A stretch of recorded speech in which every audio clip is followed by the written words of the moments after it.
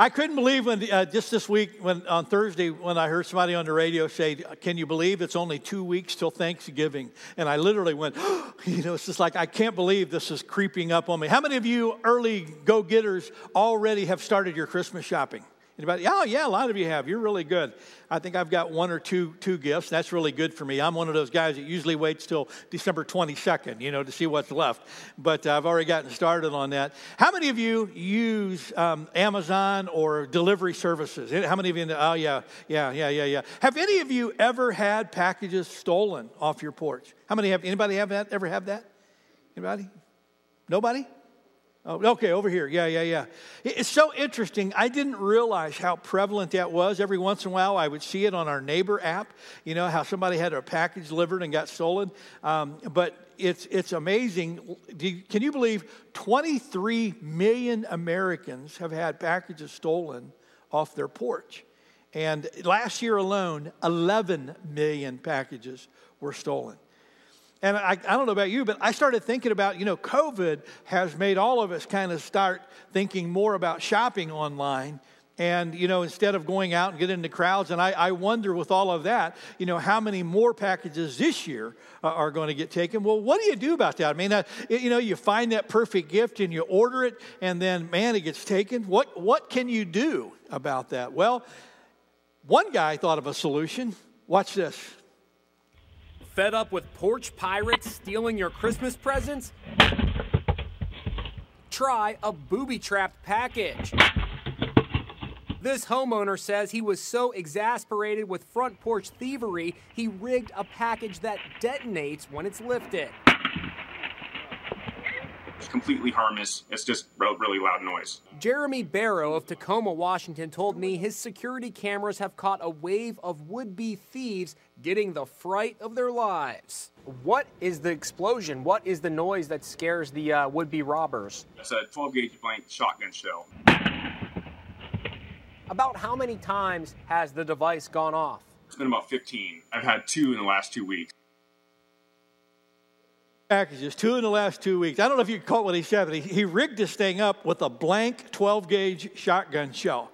So when they pulled it I thought, I'm watching this. I saw this last year, and I started laughing. I thought, if this guy was he's from Tacoma, Washington. They're kind of nice. If this guy would have been from Oklahoma, it would have been a real 12-gauge shotgun shell. Yeah, you don't mess with Oklahoma and stuff. Yeah, but I thought about I hit me this week when I was thinking about our message today. Last week we talked about, we're starting this parable, the sower, and last year we talked about the fact that God is up to something. God is trying to sow some seeds in our lives. He's trying to do something in us, and He's trying to do something through us. And if you were here last week or watched online, I talked about the fact, God is trying to sow seeds of opportunity. He's trying to nudge us about some things that He wants to do through us. He's trying to sow seeds of His love and to reveal how much He really does love us and how much He really does want to change our lives. He's trying to sow seeds of warning.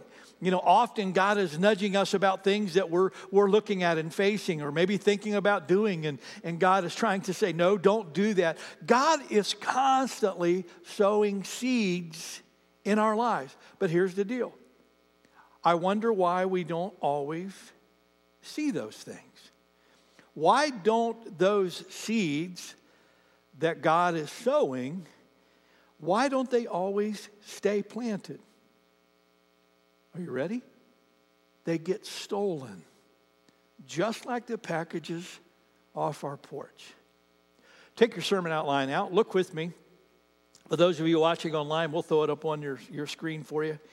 We're looking at Matthew chapter 13. We're looking at this parable of the sower that's found in 3 of the 4 Gospels. And I want you to look at what Jesus says. And pick up from where we started off last week. Listen, a farmer went out to plant some seeds. As he scattered them across his fields, some seeds fell on a footpath, and what happened? The birds came and ate them. Now, what's the meaning behind that? Well, Jesus explains this parable in all 3 Gospels, and here's what He says. Read that next part with me. The seed that fell on the footpath represents those who hear the message only to have Satan come at once and take it away. Who steals it? Who does? Satan does. Okay, now look at me. Do you believe that? I want to talk about this enemy that we face today, because here's what I want you to know. Just as surely as God is up to something in your life, just as surely as He is trying to speak to you, work in you, and work through you, there is an enemy as well who is trying to steal those seeds away. Can we unpack this together today? Now, I want this today. This is going to be mostly informational for you. Today, what I want to do is I want to heighten your awareness. I want you to realize this battleground is going on. What I discovered, for those of you who track with me on my Wednesday devotionals, I spent about 5 weeks talking about the enemy and kind of how he works. And one of the things I've become very aware of is that a lot of times we're just really blind to this warfare that is going on all around us and for us. And I want to just unpack some of this together today just to help you understand who this enemy is and what he does. Are you ready? We'll move through this pretty quick. Here's the first thing I want to say to you if you want to track with me on your outline. First thing I want to say to you is this: he's real. He's real. Again, I think a lot of times when we think about spiritual matters, there are a lot of people who, struggle to believe in God. But those of us who do believe in God, there are some of us that say, well, I believe in God, but I'm not so sure about this devil thing. It always remind me of the story of the 2 little boys who had been in Sunday school class together, where the Sunday school teacher had talked about the devil that day. And when the boys were going out of class, the one boy looks at the other boy and he says, well, what do you think about this devil thing that the teacher was talking about? And the other little boy said, well, I kind of think it's probably just like what we discovered about Santa Claus. It's probably your dad. Well, that could be. There could be some homes where that might be true. But he really is real. If you go back to the scripture, here's what you're going to discover. Even if you don't believe in the devil, guess what? Jesus did. And Jesus spoke about Satan on many occasions. Look at John 10:10. One of the things when Jesus described this battle that I'm talking about today. Read the verse out loud with me. He says, the thief comes only to steal and kill and destroy. I have come that they may have life and have it to the full. In other words, Jesus says, here's what's going on. I've come to do this great work in you. I've come to breathe life into you. I've come for you to discover all that you are and all that you can be through God's Holy Spirit. But the enemy, he wants to steal that. He wants to kill that in you. He wants to destroy your life. And that's the battle that's going on. Peter believed that the enemy was real. Look at 1 Peter 5:8. Read this out loud with me. Stay alert. Watch out for your great enemy, the devil. He prowls around like a roaring lion looking for someone to devour. If you go through Scripture, you're going to find that the Bible talks a lot about this enemy. And it's over and over again, it's really clear that God does not want us to be ignorant or unaware of this battle that's taking place. In fact, throw that picture up on the screen for me. Look at all these are just a few, but look at the different names and the different references that refer to Satan. He's called the accuser. He's called the adversary. He's called the ancient serpent. He's called Beelzebub, Belial, the devil, dragon, enemy, the evil one, the god of this world, liar, murderer. He's a prince of demons, prince of the power of the air, roaring lion, ruler of this world, Satan, tempter. I guarantee you this, the enemy does not want you to believe that he's real. Now, so often, when we think about the devil, we think of this guy with horns and is all red with a long pointy tail and that kind of thing, which is probably one of the reasons why we don't think the devil is real. I want you to discover today, he's a lot more subtle than that. Look at me. He's a lot more handsome than that. He comes to you a lot more attractive than we think he does, which is why we're not always aware that it's him at work. Amen?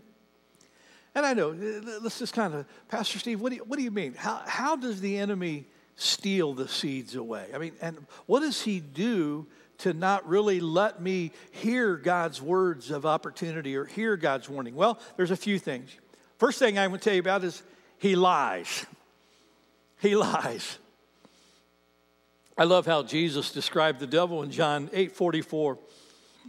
He says he was a murderer from the beginning, not holding to the truth, for there is no truth in him. Read it with me. I love this. When he lies, he speaks his native language, for he is a liar and the follower of lies. He's a liar and the father of lies. He said, how can you tell when Satan's lying? His lips are moving. That's what he does. And that's the part that we don't always understand.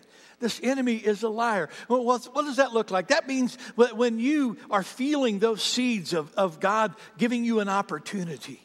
When you're feeling that nudge of God, that he wants you to do something, that he wants to stretch you, to step out on something, you'll start hearing this voice saying, you could never do that.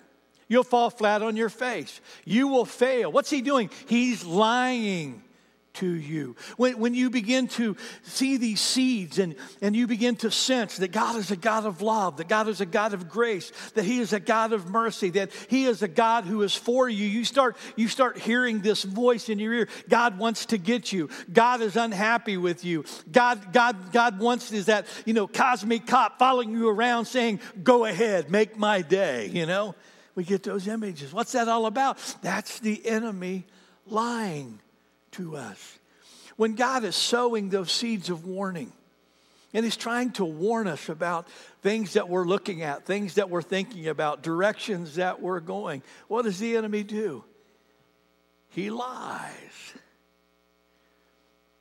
How many of you have ever been lied to? Look at me. You're lied to every day of your life. We call it advertising. Amen. How many of you have ever seen something, a picture of something, and when you got it, it wasn't nearly what you saw it was? You thought, well, yeah. How about this? Some of you will be able to identify. Throw that picture up on the screen. That's what an Arby's beef and cheddar is advertised as. Come on. That's what it actually looks like. Amen. Or how about this? Throw that next one. That's what a McDonald's Big Mac is advertised as. But that's what it actually looks like when you get it. Throw the next one up on the screen. That's what a Subway sandwich is advertised as. But when you get it, it doesn't quite look like that. How about throw that next one up? This is a Whopper. Look at this is what a Whopper is advertised as. I've never had a Whopper that looked like that. I mean, Burger King's right here, man. We've eaten all the time. That's what it actually looks like. How about Taco Bell? I just took my grandkids to Taco Bell. That's what a taco looks like, advertised as. That's what it actually is. Amen? Now, if you can get that, then you understand this is what the enemy does. When he's trying to tempt you, he's trying to picture this thing in your mind. Oh, this is what it's going to be like. This is what it's going to feel like. This is what the reality was going to be. And how many of us have followed that track and gone down that only to discover he lied to us? That's what he does. He's a liar. Sometimes when he lies, it's half-truths. Sometimes a part of what he's saying may be true, but it's not really true. You remember the story of Adam and Eve in the garden when the enemy was trying to get them to eat from the tree of the knowledge of good and evil, and he said, "What did God say?" He said, "You would die. You will not surely die." And he was telling a half-truth. Well, you may not die immediately, but now you are going to die. And that's exactly what he does. Sometimes, here's the real killer, sometimes when the enemy lies, he makes us think that it's from God. 2 Corinthians 11:14 on your outline. Paul says, but I'm not surprised. He was talking about false prophets and what they were doing. Read that bold part with me. Even Satan disguises himself as an angel of light. So interesting to me, particularly being a pastor for 40 years, how many times I've witnessed this, where people feel like they're getting a nudge from God, but instead of checking it out and really seeing it through, they simply react in it, and they discover later this really wasn't God at all. Several years ago, there was a professor at a Christian university who had a student that went home to his home church and told some things to his pastor about the things that he said that this professor was teaching. And it was actually about the professor having the students do some reading that showed some contrasting points of view, but basically accused this professor of teaching things that are anti-biblical. And the pastor that the kid told this to got all up in arms and decided that this professor had to go, and he started a campaign. This is back before the internet days, but he started writing pastors all across country accusing this professor of all of this. And when it was all said and done, look at me, it wasn't true. It wasn't true. And I know this pastor probably thought he was doing something good. He was taking a stand for God. He was doing something really good, but what he was doing was creating division. What he was doing was just decimating somebody's reputation. What he was doing was attacking someone's character without ever contacting them and asking them the question, is this really true? Are you getting this? Now, hear my heart, folks. Not that there's not a time to stand. Not that there's not a time to call out things that need to be called out. Not that there's not a time to do that. But when we allow the enemy to do it, you know what? He creates confusion and division. Because he's a liar. And that's what he does. Kind of connected to that, the enemy also, he minimizes. He minimizes. And the way that he minimizes is he will tell us things that say, you know what, it's really not that big of a deal. Again, when God is trying to move you to you feel this nudge that God wants you to teach a class, or God wants you to start a new ministry. You know, a lot of times we hear this voice whispering in our ears that, oh, you know what if you fail? What if nobody shows up? What if no one wants to be a part of that? What if? And a lot of times the enemy tries to minimize these things that God wants to do. Several years ago when I was pastoring in Phoenix, I had a woman in our church who had gone through a really difficult time struggling with addiction. And as a result of her alcoholism, she actually ended up homeless for a few weeks and lived behind a dumpster at a Home Depot. When she finally became clean and sober, and when she turned her life over to God, she came in one day and talked to me about, she goes, Pastor Steve, I feel like God is nudging me to do something for the homeless. She goes, man, when I lived on the street, I developed such a heart for these people who are struggling for survival. She goes, I kind of feel like God maybe wants me to do something, but I don't know what to do. And, it's me. I don't have a degree. I don't have any of these things. And she had a lot of self-doubt. And so we prayed about it. We brainstormed together. And she came back in. I'll never forget, she came back in and she said, Pastor Steve, could we do a Thanksgiving dinner in the park for the homeless? And I was like, wow. And she said, a lot of homeless people won't come to a church because they're afraid, how they'll be received. But what if we created a Thanksgiving dinner and took it to the park? She goes, I know a park where a lot of homeless gather. And we started brainstorming this. And so we put up posters and said that we were going to do this. And it was unreal. That very first Thanksgiving, when we had the Thanksgiving in the park, and a whole bunch of our people served, and these homeless people came through. Over 200 homeless people came through, and we were able to feed them lunch and let them eat as much as they want, and we were able to mingle and talk and share. The next year, we decided we've got to do this again. Of course, the next year, the word really got around, and now we're like 350, 400 homeless people coming through, and we had added some clothes that we could give and all of this kind of stuff. And I'll never forget, I'm sitting across the table from this guy who was there at having lunch, and we were just kind of chatting a little bit, and somebody walks by and from the church that knew me, and they said, "Happy Thanksgiving, Pastor." And I said, "Happy Thanksgiving." And I looked up, and this guy's going, "You're the pastor?" And I said, "Yes, I'm sorry. This is as good as it gets." Right? This kind of, and he grabbed my hands. He said, "Pastor," he said, "it's so good to meet you." He says, "A year ago, I came to this lunch." He goes, "I was homeless. I was living just not far from this park." And he said, "I heard about this, this lunch." He said, "I couldn't believe that church was going to do this. And so I came." And he said, "I thought there had to be a catch, but there wasn't." He goes, "I got free food." And he goes, "I was sitting at a table." And he said, "One of your parishioners was sitting across the table from me." He goes, "And we got talking." And he said, "I just started sharing about the fact that I was an addict and I was struggling." And he said, "Your parishioner looked at me and said, 'I have been where you are.'" He said, "And your parishioner shared with me the struggle that he had with addiction and how he had found Jesus Christ and how he had got his life clean and sober and what God had done." And he said, I prayed to receive Jesus Christ last year as my Savior. And he said, he gave me some information about where I could go to get help." He goes, "I took him up on that. I went." He goes, "I'm clean and sober, and I've been working a job, and I have my own place. And I came back this year just to see if there was any way that I could help." Now, there was story after story after story. Here's what I want you to get. Story after story like that could have never happened if this young lady who came to my office would have let the enemy minimize what she was about to try to do. Does this make sense to you? Because that's what he does. He wants to make you believe that it really won't make a difference if you do or you don't. But it will. Or how about when God is trying to warn us?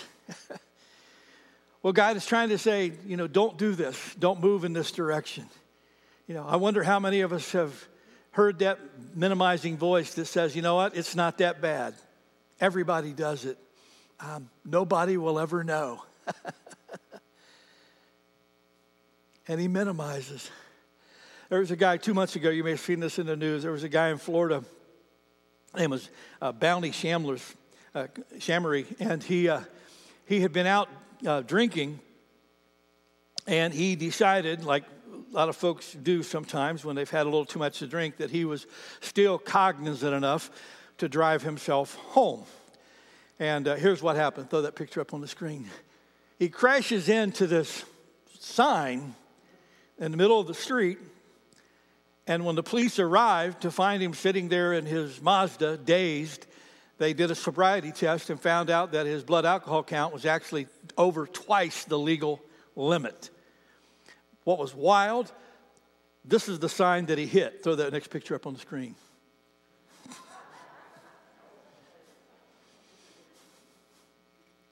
Now, I guarantee you, this man in his right mind knew that he shouldn't be behind the wheel, but there's that minimizing voice that says, "You've got this, you can handle it, it's not that big a deal, there's nobody out on the street," all of these kinds of things. None of us who end up down this path ever want to get down that path. We just go that way.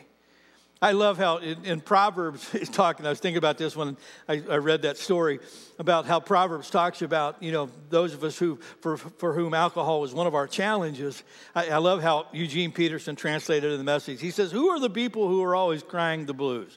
Who do you know that reeks of self-pity? Who keeps getting beat up for no reason at all? Whose eyes are bleary and bloodshot? It's those who spend the night with a bottle for whom drinking is serious business. Don't judge wine by its label or its bouquet or its full-body flavor. Judge it rather by the hangover it leaves you with. The splitting headache, the queasy stomach. Do you really prefer seeing double with your speech all slurred, reeling and seasick, drunk as a sailor?" And all of us who have been down that road could go, amen. I come from a long line of addiction. And I had a cousin who posted just a couple weeks ago what I thought was just a profound thing on Facebook. And she just talked about being sensitive to people who struggle with addictions. And here's what she said, and I thought this was so true. It goes back to the minimizing. She said, "No one ever starts out to become an addict. No one just one day decides, I want to be addicted to drugs. I want to be addicted to alcohol. I want to be addicted to gambling. Nobody ever starts out that way, but here's what happens. We take a step in that direction and we hear the enemy say, it's okay. You've got this under control.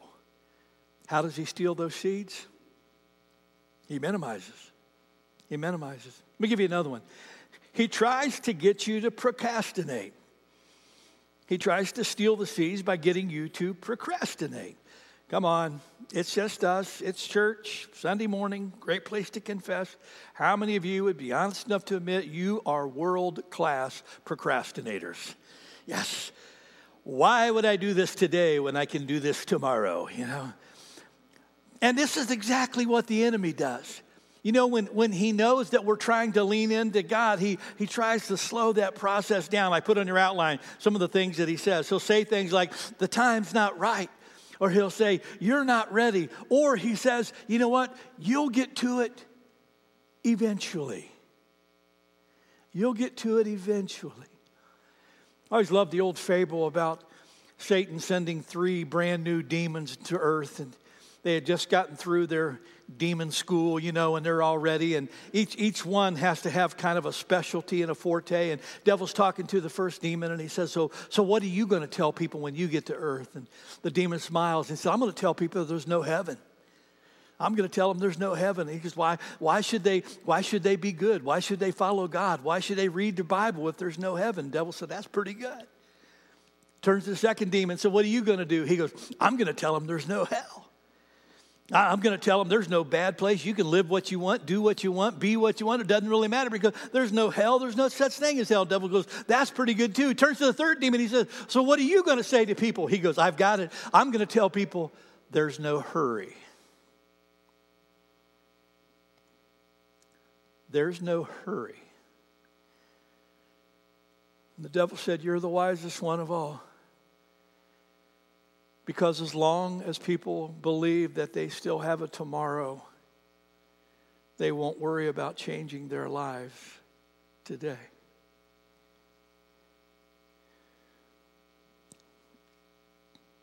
I've got some relatives that I'll never forget being at my grandmother's house. My grandmother talking to a couple of her sons and another one of my relatives about the need for them to get their lives turned around. And I'll never forget one of my relatives looked at my grandmother and said, you saved me a seat in church. I'll be there one day. I'll be there one day.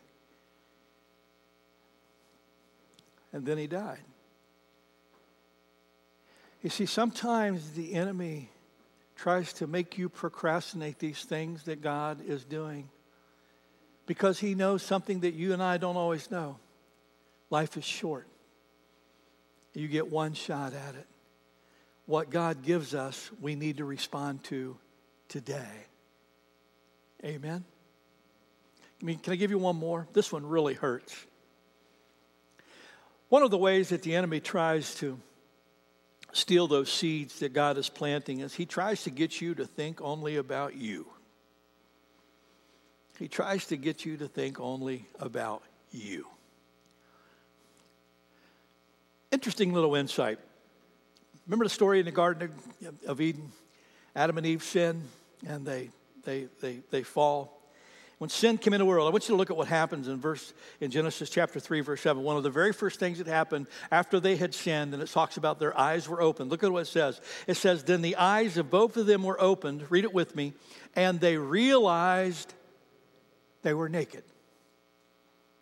Now, when you read that kind of blows right by you, but here's what I want you to get. You understand that up until the time when sin entered the world, Adam and Eve, when in their perfection, they only had eyes for each other. Their eyes were fixed upon each other. Their eyes were out here. And all of a sudden, when sin entered in, guess what happened? They started looking at themselves, and they were going, oh, no, oh, no. And that's what happened. The enemy wants us to turn our eyes away from those who are out there and only think of us. Now, come on, it's just us this morning, but think with me for a second.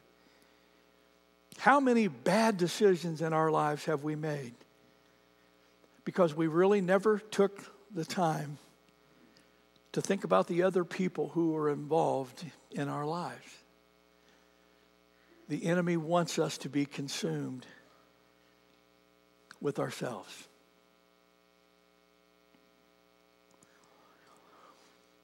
I'm going to have Rachel come on back, and she's going to lead us in a song in just a second.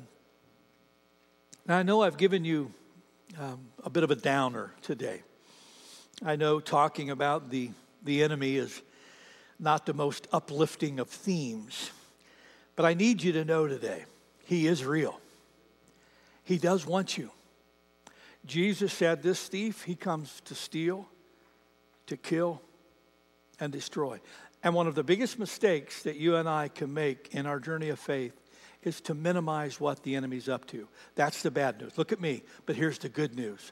Greater is he who is in you than he who is in the world. I'm going to say that again. Greater is he who is in you than he who is in the world. I don't want you to be afraid of the devil. I want you to be aware of him. I want you to know how he works. I want you to wake up tomorrow with the realization in your mind that the enemy wants to steal every seed that God is trying to plant in you. I want that to be there in the back of that mind. But here's what I do. I want you to walk in the victory that God has promised you. I want you to live with that sense that this God who is in me, this Spirit of God that is in me, can overcome the enemy in all his ways. The enemy is smart, but God is wise. The enemy's strong, but our God is all powerful. And I'm going to tell you the truth. If you were left to yourself, the enemy would beat you every time. But I can do all things through Christ who gives me the strength. Amen. Scripture says, draw near to God. And what will God do? He'll draw near to you. He says, resist the enemy. And what does Satan do? He flees. He's a coward. He knows he can't stand in the presence of God. And so today, when we leave here, I want you to leave aware. I want you to leave smart. I want you to leave being aware that, but I want you to leave knowing that you are an overcomer through Christ Jesus, our Lord. And the way I want to end today is I want us to stand to our feet, and I want us to sing a song of victory. I want this song to resonate through this room where we look the enemy in the eye and we know you're there, we know who you are, and we will not fall and we will not fail by the power of our Lord Jesus Christ. Amen. Let's pray together. Father, we come before you so grateful that even though the enemy is like a roaring lion, seeking whom he may devour, we are so thankful that we are servants of the Lion of Judah, and that your power is so much greater still. Lord, we know the enemy is smart. We know that he is crafty. We know that there are 1,000 ways that he tries to steal the seeds that you are trying to plant in our life. Some of us, God, you've been trying to plant seeds of hope, and he's been stealing them away. And all we can see is negativity. All we can see are obstacles and problems. But we rebuke him today, Lord, in all of his ways. And we declare that greater is he who is in us than he who is in the world. So, Father, we pray that you would give us wisdom, that you would give us discernment, that you would give us, Lord, that capacity each and every day to step into who you are. Your word proclaims that we are more than conquerors through Christ Jesus, our Lord. And so, Father, today I pray for each and every person who is here. I know the enemy's trying to steal their seeds, Lord. I know he's trying to take everything that you're trying to do in their life. But today, oh God, would you breathe into them a fresh new vibrancy and strength? Would you help them to learn the art of leaning into you each and every day, that you might fill their cup to overflowing? Father, we thank you today that no matter what the enemy does, as we cling to you, that we are safe in your arms. You are our protector. You are our deliverer. That you are our salvation. Father, I pray today, I know that there have maybe been many seeds that you've been trying to plant in some of us, and We've not been receiving them because we have been believing the lies or believing the minimizing or procrastinating. But today, Father, I pray that you would help our eyes to be open and our hearts to be sensitive to those things that you are wanting to do. You are sowing seeds in our lives every day. Help us through the power of our Lord Jesus Christ to receive them and let them grow. In your precious name we pray. And everyone said, amen. Amen.